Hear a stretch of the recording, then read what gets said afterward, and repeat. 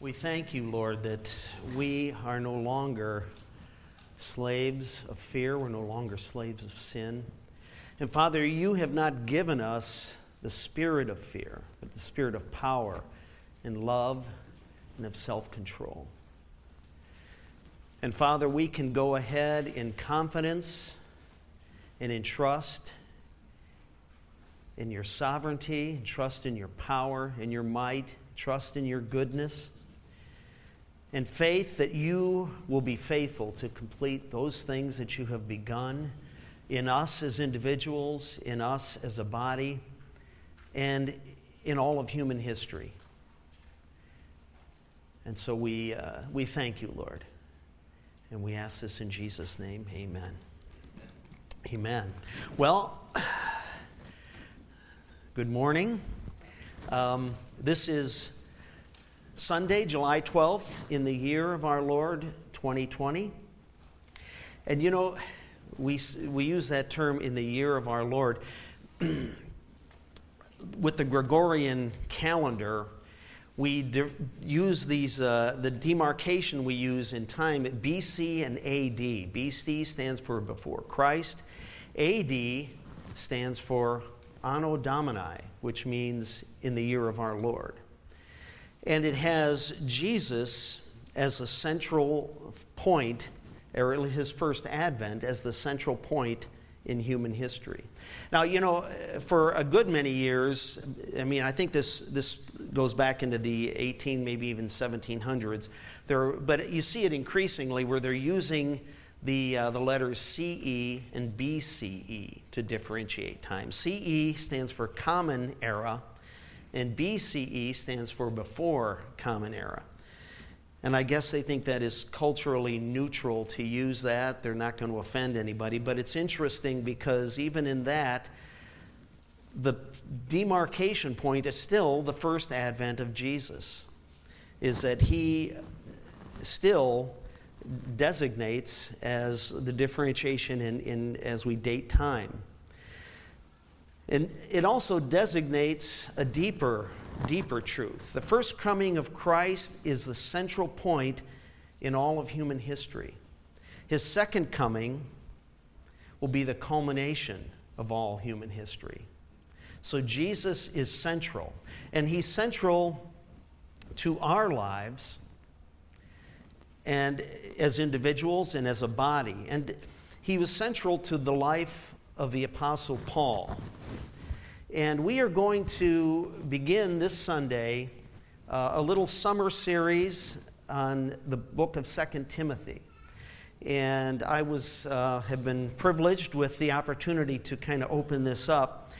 And one of the things that I wanted to do before I actually get into the text itself is to give a little background on this book of 2 Timothy.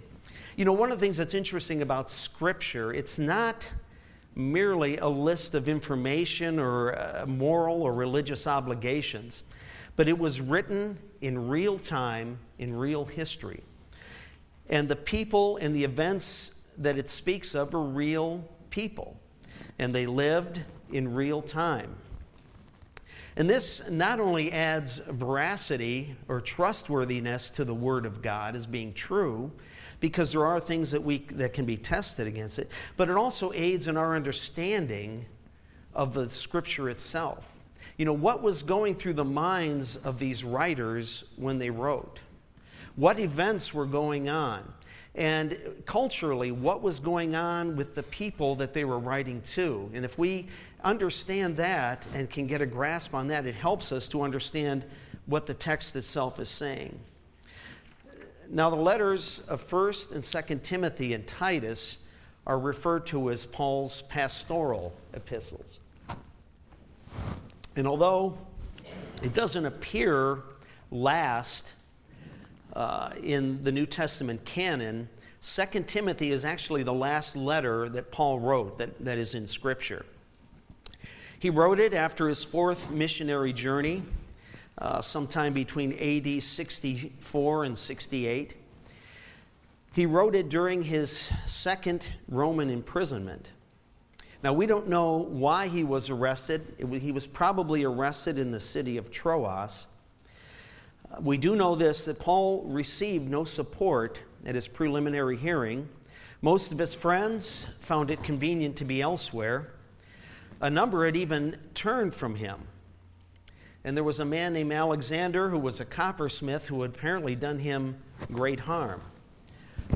There was a Christian by the name of Onesiphorus who seems to be alone in this, but he did offer Paul some encouragement, and he was not ashamed of Paul. But it's interesting that despite these dire circumstances, Paul stands unshaken. He was not ashamed to suffer for the gospel, and he was willing to endure everything for the sake of the elect.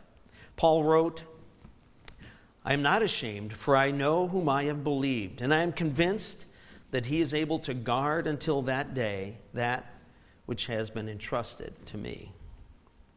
So let's look at just briefly some of the primary themes that this book touches on.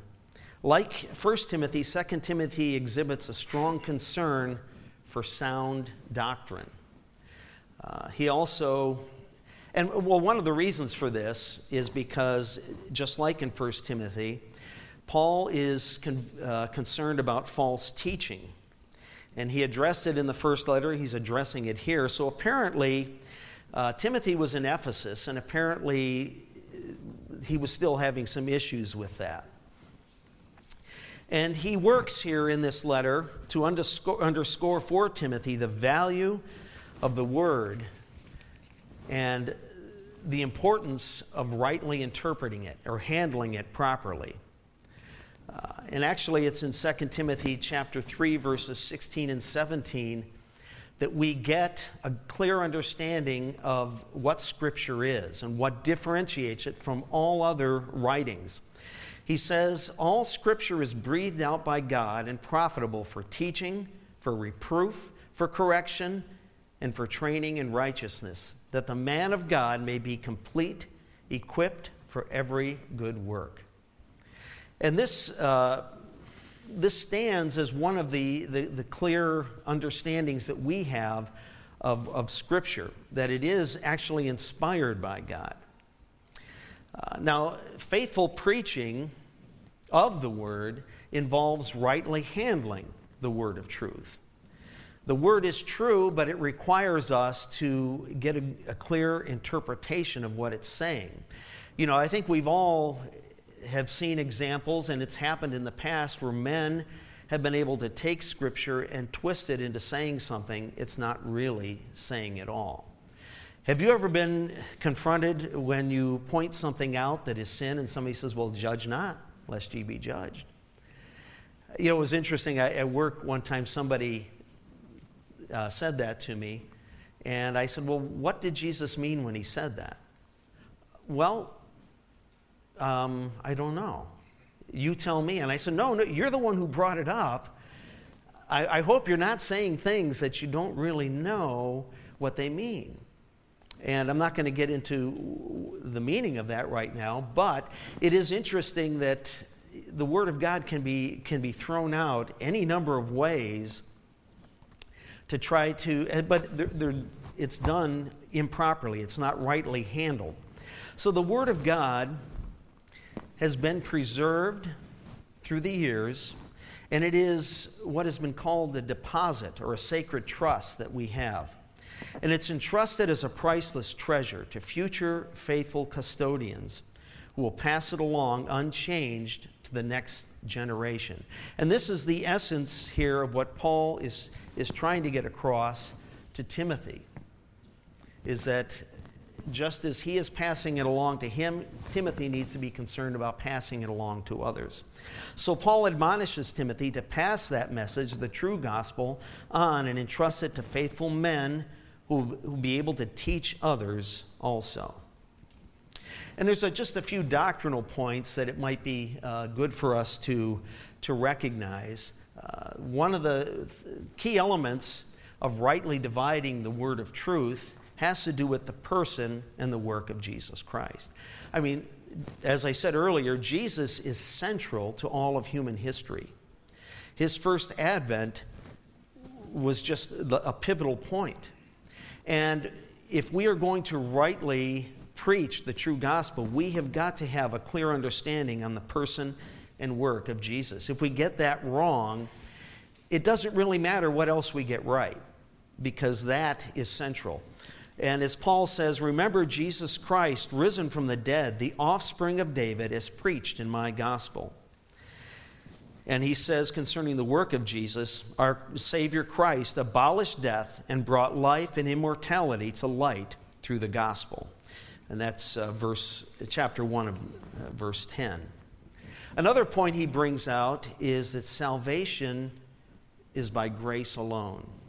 As he says in verse 9 of chapter 1, God who saved us and called us to a holy calling, not because of our works, but because of his own purpose and grace, which he gave us in Christ Jesus before the ages began.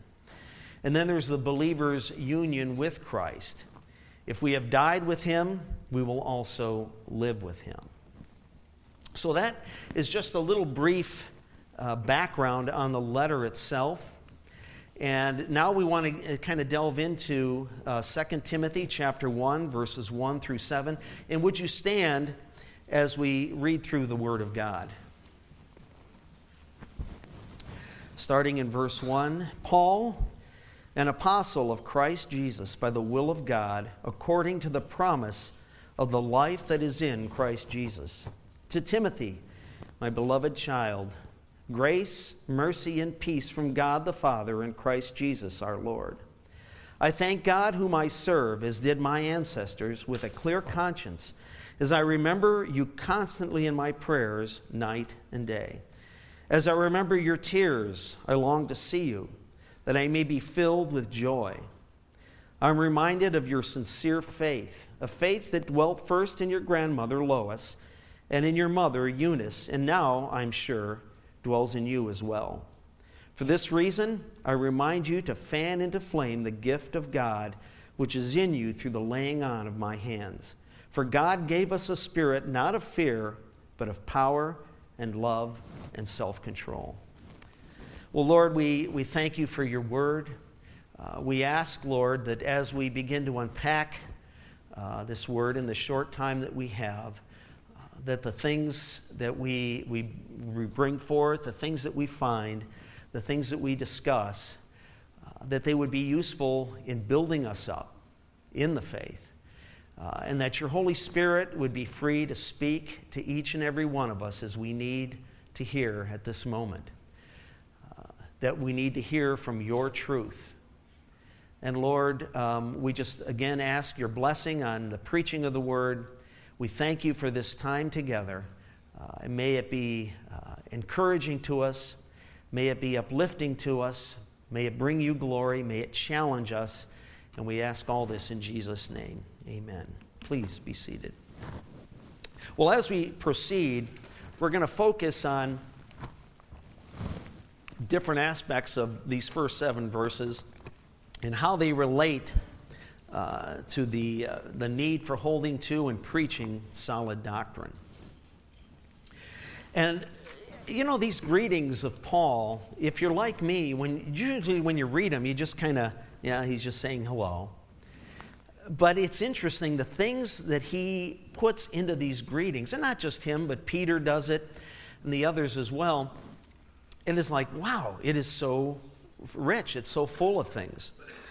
In the first 2 verses, and what we're going to see, getting back to the theme, is that Paul's theme is reflected even in how he views himself. He calls himself an apostle of Christ Jesus by the will of God, according to the promise of the life that is in Christ Jesus. Now, in 5 of his epistles, Paul asserts that he is an apostle by the will of God. Now, it places Paul in a position of authority so that what follows is to be seen not just as Paul's opinion, but as the Word of God. It also reflects Paul's conviction that he has conducted his life under God's direction in all circumstances. And when he says by the will of God, it implies that God actively chooses those whom he calls as church leaders. So it's not just a sense of bravado.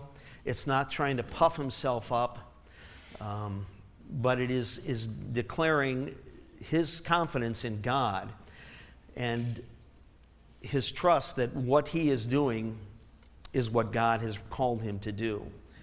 And Paul also calls himself an apostle of the promise of the life that is in Christ Jesus.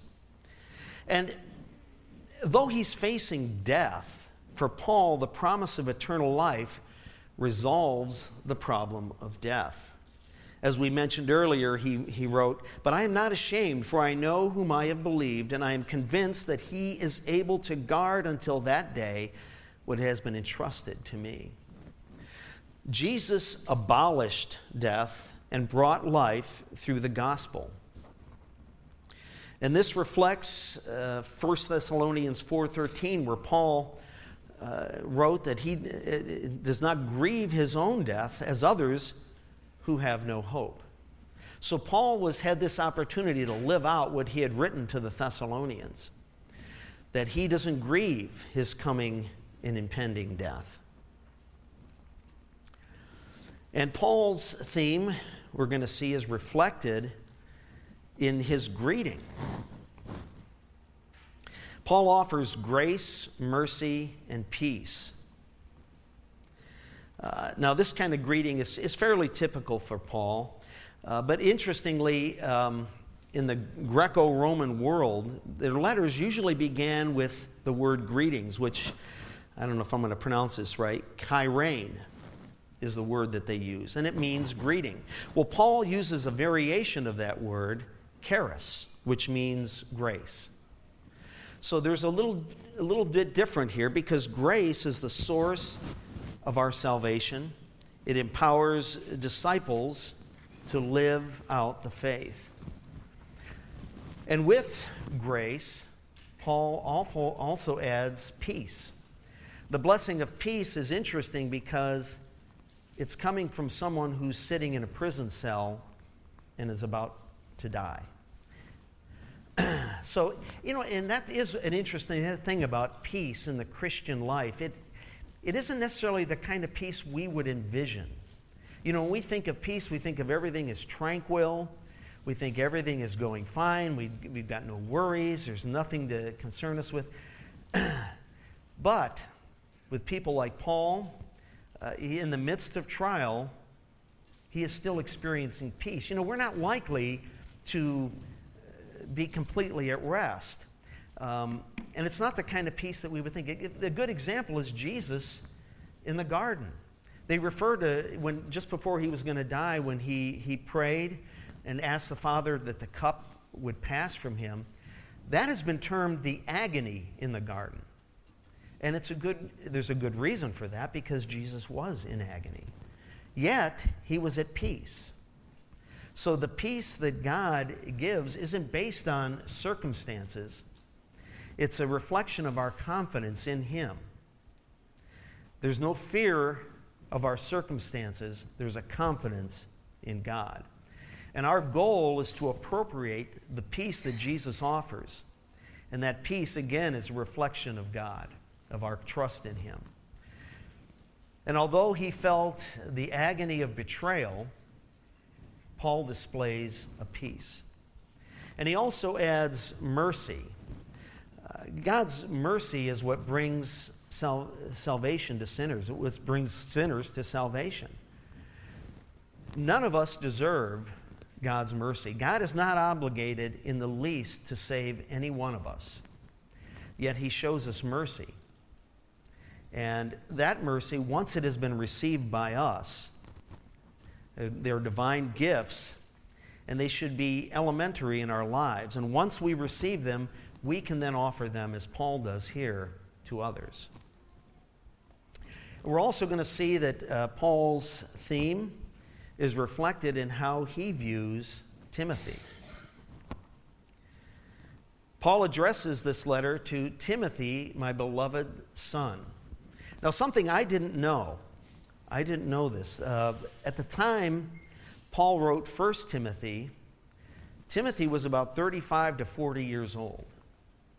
And so he was obviously going to be older at the writing of this letter, hardly what we would consider a child. But I always kind of assumed that he was incredibly younger than this.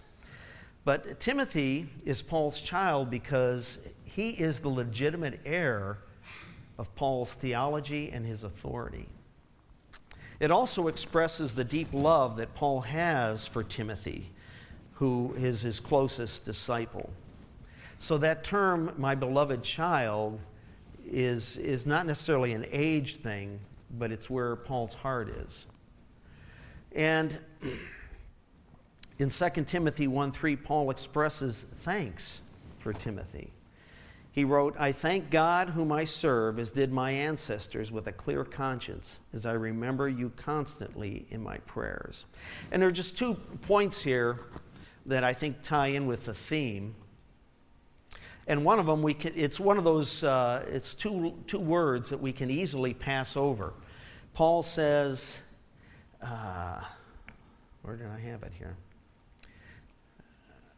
Oh, I thank God whom I serve, as did my ancestors. Paul considers, he's alluding here to God's covenants. He's alluding here to the fact that there is a continuity between Paul's ministry and the ministry of all those who came before him and all those who would come after him, which includes us. You know, we've been studying in Hebrews chapters 11 and 12. Hebrews 11 is called the Hall of Faith. And all these stories of these men of faith, those were not isolated events, but they were a part of a chain that started and has continued on. And as chapter 12 begins, that we are surrounded by so great a cloud of witnesses, that we here, even today, are a part of that chain that began way back at the beginning of time. And it's a part of God's plan. It's not a part of our plan. And it's interesting that Paul talks about having a clear conscience. And him having a clear conscience is reflective of his understanding of this continuity. Prison and impending execution could be seen as failure and could even carry with it a sense of guilt. What did I do to get here? Have you ever had that happen where you feel like you did the right thing and as a result you ended up in trouble? You ended up with a lot of problems and you just had to wonder, I don't get this. I did everything right, or at least I thought I did. How did I end up here? But there is an understanding that sometimes God's will for us is discomfort, that God's will for us is trouble, that what God is leading us into is a difficult time. And why that is, sometimes we can figure it out, but I would say most of the time we don't know, and it's not really for us to know. So in Paul's ministry, there had been much trouble and much danger and much heartache. He had been attacked physically and verbally. He had been challenged. He had been maligned. But he understood that ease of life, popularity, riches, earthly blessings are not a measure of success in the Christian life. We need only look at the life of Jesus to understand that. You know, Jesus fulfilled his role as Savior, and it brought him a lot of trouble. It brought him the cross. So the kingdom of God is not made up of isolated events, but it is a chain. One story, one message from beginning to end, and our lives, even here today, are just one link in that chain. Success, therefore, is not determined, again, by popularity or riches. It's not even determined by building a big church or preaching to a large crowd of people. Our call is to be faithful in our service to God, to be His witness of the truth. Our ultimate reward comes on the day, and hopefully we all hear it, where Jesus says to us, "Well done, thou good and faithful servant." And certainly, that understanding is what sustained Paul while he was in prison. That he could offer peace and grace and mercy as a greeting. And that he could speak about having a clear conscience. And he could speak about being at peace and having confidence in the one whom he served. Now, and this is probably going to be a big bulk of where we want to go, the false teaching. And I think the reason I say that is because this is where it'll become a little bit more practical for us. Because we, just like the Apostle Paul, are called to be witnesses in the world, among the people that we associate with. And that witness will be in our actions, it'll be in our words, it'll be in everything we do. And some of the things that Paul was dealing with in his day are not even actually all that different. The particulars may be different, but not in the general sense. False teaching was characterized with what Paul terms as myths, endless genealogies, quarrels about words, speculations, controversy, what is falsely called knowledge, vain discussion, and irrelevant babble. And those are terms that he uses throughout the books of 1st and 2nd Timothy. Now, it's hard to determine what exactly these things were. But we do know, especially in the early church, you'd almost would expect that there was going to be all kinds of confusion, all kinds of teaching going on about who Jesus was, what he did. And so Paul had to stand up against that. And generally, even in the churches that he founded, once he would leave, he had to be on guard against these false teachers. And of course, he's warning Timothy here. But, I thought of this unfounded speculations. Those things are going on today. And I just want to give you an example of this. Because this was one of those things that I just couldn't believe that what I was reading. It was in Time magazine, and the back cover, they I don't know if I guess they still do, but they had a short Q&A with somebody. Sometimes they were political figures, sometimes they were celebrities. In this case, it was a writer, and he had written a book about Adam and Eve. And he began it by saying Adam and Eve were the biggest victims of character assassination that the world has ever known. And I thought, okay, this is going to be interesting. And this is what he said. The story is not one of disobeying God. It's about obeying the larger message, which is making the relationship work. He said, the entire point of the story is fulfilling God's mission to be fruitful and multiply. And he wrote, in Adam and Eve, the first key moment is when Eve eats the fruit and decides to go back to Adam. And the second is when Adam chooses companionship over duty. I got to tell you, I read that, and what astounded me was, you don't even have to be a theologian to know that the entire point of the story of Adam and Eve was not about making a relationship work. You have to ignore all the rest of Scripture and what it refers to the fall in order to make a stupid point like that, which I think is stupid. But this guy wrote a book, and it sold. And I saw an interview that he did. Well, it was like a talk he was giving. It looked like at a bookstore, and there was Q&A after that. And so obviously he's got some success with this kind of stuff. But I thought, you have to ignore all the rest of the testimony of Scripture, which points back to the fall, as man rebelling against God and being the reason that God had to send his only Son into the world to redeem man. Yes, there was a relationship that needed to be maintained, and Adam and Eve did not maintain it. They broke it, and it took Jesus Christ to come back and to restore it. So that's, that was just one of the, and I'll tell you what, every once in a while I come across things like that, and they just, it's like I want to call or write or do something to, point that out. And I thought, I'm not a theologian. I'm not a scholar. And if I can tear those things apart, how deep can they be? But these kinds of speculations, these kinds of myths and irrelevant babble go on all the time.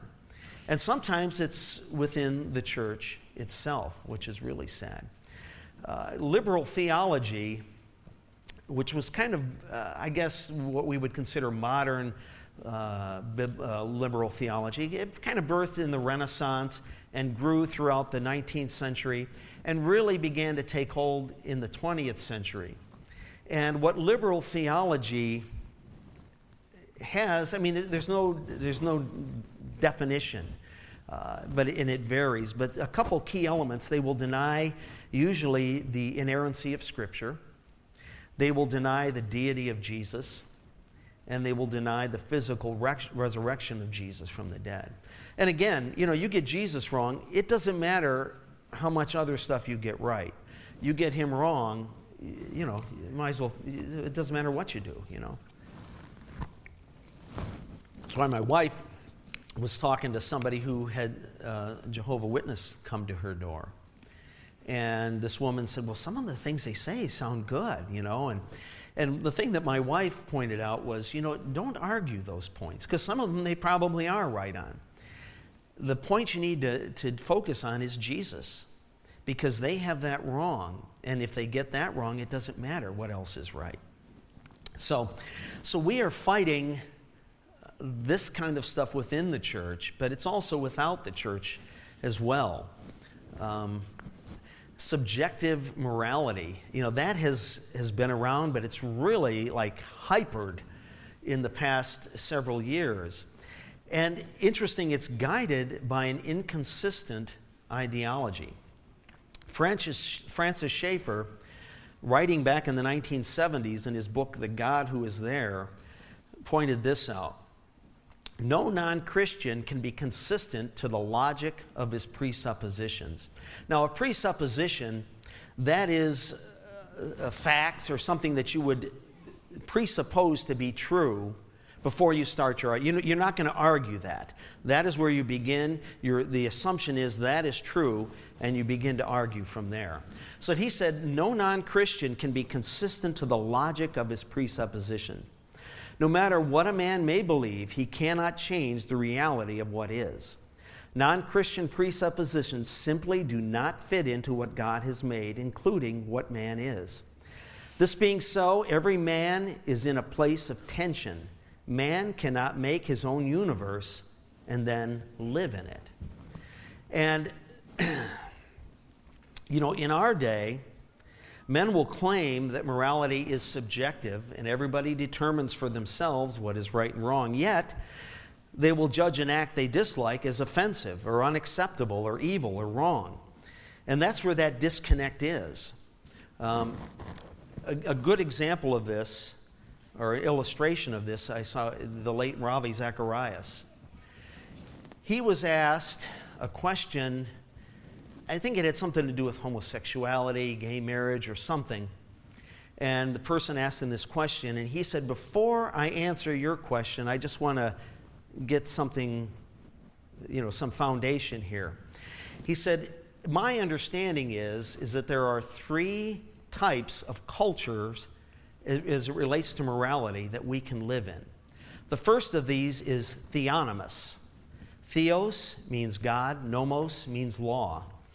And in this, God, or His Word, dictates the moral standard.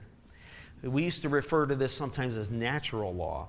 And this we would see reflected in something like the Declaration of Independence, We hold these truths to be self-evident, that every man is endowed by his Creator with certain inalienable rights.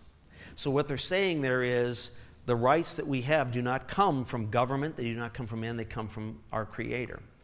And Zechariah said, well, you would probably agree that we do not live in that kind of culture. And the man said, no, we don't. He said, well, that brings us to the second one. It's heteronymous. Heteros means other. Nomos means law. And he said this is where the morality is dictated to the masses by leaders or those at the top. You would see this kind of things in communist countries where there's a dictator or with a king. And even today in Muslim countries where the religious leaders dictate to the masses what is right and what is wrong. And Zechariah said, you would agree we don't live in that kind of culture. And the man said, no, we don't. And he said, well, that leaves us with the only other alternative, which is autonomous. Auto meaning self, nomos meaning law. And in this, everyone determines for themselves their moral prerogatives, what is right, what is wrong, what is good, what is bad. And the man said, yes, that is the culture we live in.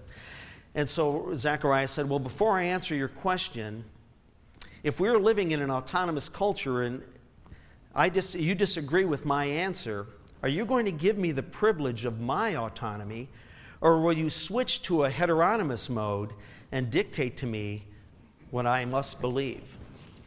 And, we see that. We see that, and that's where you have this disconnect. There's a proclamation of one thing, but it cannot be lived out. I mean, let's face it, if everybody is autonomous, then you have just anarchy and you have chaos. But this is all, this kind of thinking is all of, we see this in Romans, and it's the result of people who have turned against God. As it says here in Romans chapter 1, starting in verse 21, for although they knew God, they did not honor him as God or give thanks to him, but they became futile in their thinking, and their foolish hearts were darkened. And we see that again reflected in much of what is being pushed as good and moral. And interestingly, a lot of it is countercultural to what we would call the good. Or, there's a term I've heard and I like it. It's called human flourishing. What is good for human flourishing? And a lot of the things that are being presented as good for human flourishing are actually destructive of human flourishing.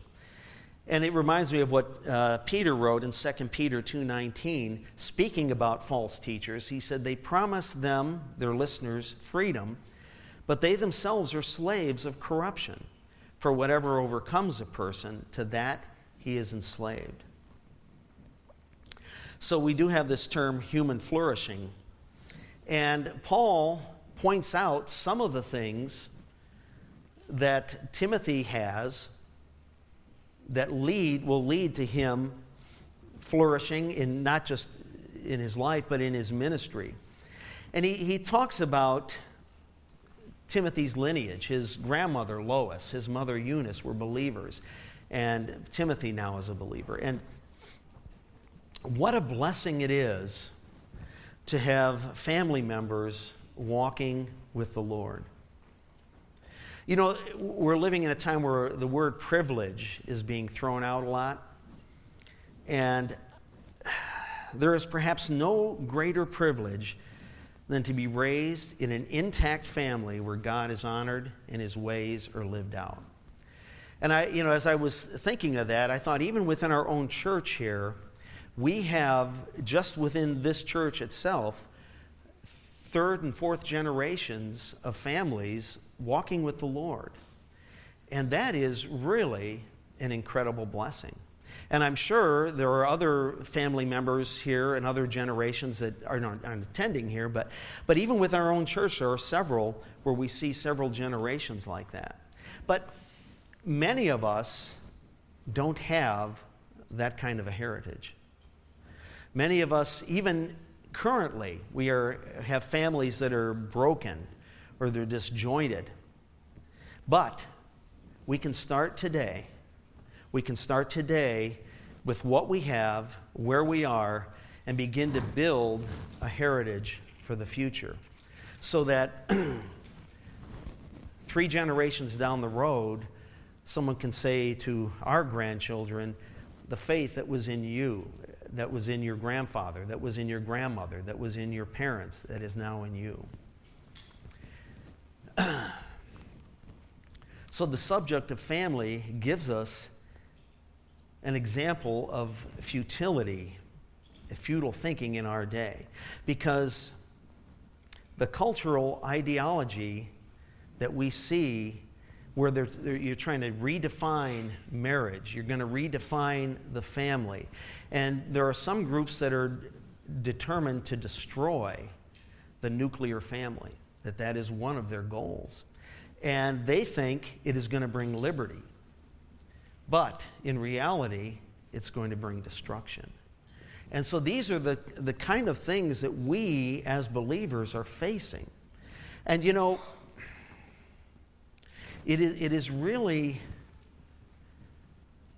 surprising to me. Some of the things that I see people standing for and proclaiming, I got to be honest, they seem like something I would have seen in a skit from a comedy show 20, 30 years ago. And now it is actually reality.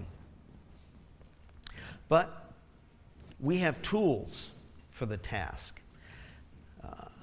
Whether it's a family heritage, in Timothy's case and in all our cases, there is also the gifting of God. As Paul said, fan into flame the gift that you have. It seems that Timothy's personality was probably less than forceful. And Paul knew that the churches could be prone to despise him. So he encourages him, the gifts that he has, to begin to fan those into flames. And they're more than just abilities. They are God-given capabilities and capacities to bestow grace and empower believers. And Paul also exhorts Timothy with this statement in verse 7. He says that God gave us not a spirit not of fear, but of power and love and self-control. Power. Paul speaks of the gospel as the power of God for salvation. He speaks of Jesus as the power of God. That is something that God has given us to equip us. There is power in the name of Jesus. There is power in the gospel to save. He's given us a spirit of love. God has poured His love into our hearts. Therefore, we can love others, remembering that we love because He first loved us. And He gave us self-control, and this one can be a little harder for us to walk in, I think. Self-control signifies the self-discipline born of sober thought and a refusal to indulge sin. We need self-control to keep working in the face of opposition. And these gifts will make us fearless. Not a spirit of fear, but we have a spirit of fearlessness. Paul routinely displayed a fearless desire to walk into the face of danger, such as when he wanted to address the anger enraged mob in Acts chapter 19. Paul admitted to the Corinthians that he was fearful and weak when he arrived, but he pressed on nevertheless. Be bold in the face of adversity. And when preaching about the word of truth in a culture that considers subjective feelings to be reality and objective facts to be mere social constructs, I can guarantee you, if you're speaking truth to those people, to that generation, you can expect adversity. You're going to get it.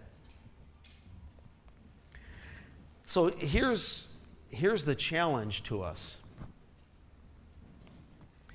We have been entrusted with the saving revelation of Jesus Christ. In 2 Timothy chapter 1, verse 13, Paul exhorts Timothy to follow the pattern of sound words that he had heard from Paul. This is the origin of the notion of orthodoxy.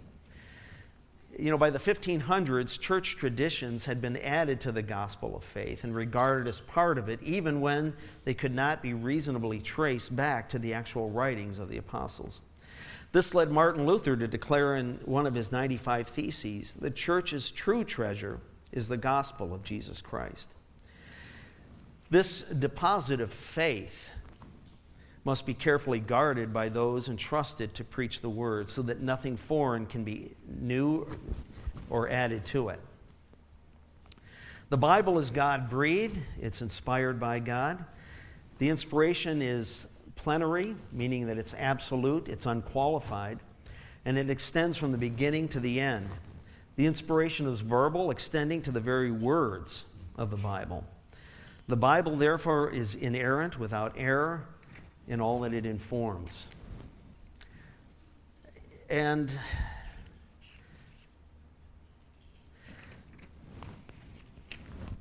we are living in a time where there is growing antagonism for the Christian faith, for Christianity, even for God himself. Much of what we believe is being misunderstood, misrepresented, and this causes the church to be maligned and marginalized. And we, in the midst of that, need to be bold. We need to be able to stand up and speak what is true. There is one encouragement in this. The more liberal theology moves away from the true gospel, and the more our culture moves away from sound morality, the greater the light will appear. There's going to be no gray areas. It's dark and light. And we have the opportunity, as we speak the truth, it'll stick out all the more. And I like this final slide we're going to put up here. A friend of mine, a number of years ago, we can skip that. I'm sorry. I skipped over that one. A number of years ago, a friend of mine was going through a graveyard and came across a headstone, had no name on it, no dates on it. All it had on it was 2 Timothy 4:7. You can put that slide up, 2 Timothy 4:7. And it says this, I have fought the good fight. I have finished the race. I have kept the faith. That was Paul's epitaph. One of the things that I've always thought, if there's anything on my gravestone, I would like to have that on there. I'd like it to be true, of course, and I'm trusting that it will be. I have fought the good fight. I have finished the race. I have kept the faith. The problem isn't how we can change Christian teaching in order to make it more palatable, but how to communicate the gospel so that it can be understood. The church is sometimes admonished to alter their stance on different issues like homosexuality or abortion. And we're warned, if you don't do that, you may find yourself on the wrong side of history. And I don't believe that's true. I don't believe that if we hold true to the Word of God, that we're going to find ourselves on the wrong side of history. I believe holding fast to the Word of truth will keep us not only on the right side of history, but on the right side of eternity. Jesus said, I am the way, the truth, and the life. No one comes to the Father except through me. It's a very narrow, very restrictive thing to say, but it remains very true. I'm going to call the worship team up. We're going to do one final song. And Lord, help us as the church to arise and to let your light shine, because the gospel needs to be heard. The gospel needs to be presented. Keep us from compromise. Keep us from shying away from what is true. Help us to be students of the Word, to know what your Word says, to know what we are to believe and what is sound doctrine, so that we can rightly handle your word of truth. And Lord, we ask all of this in the name of Jesus.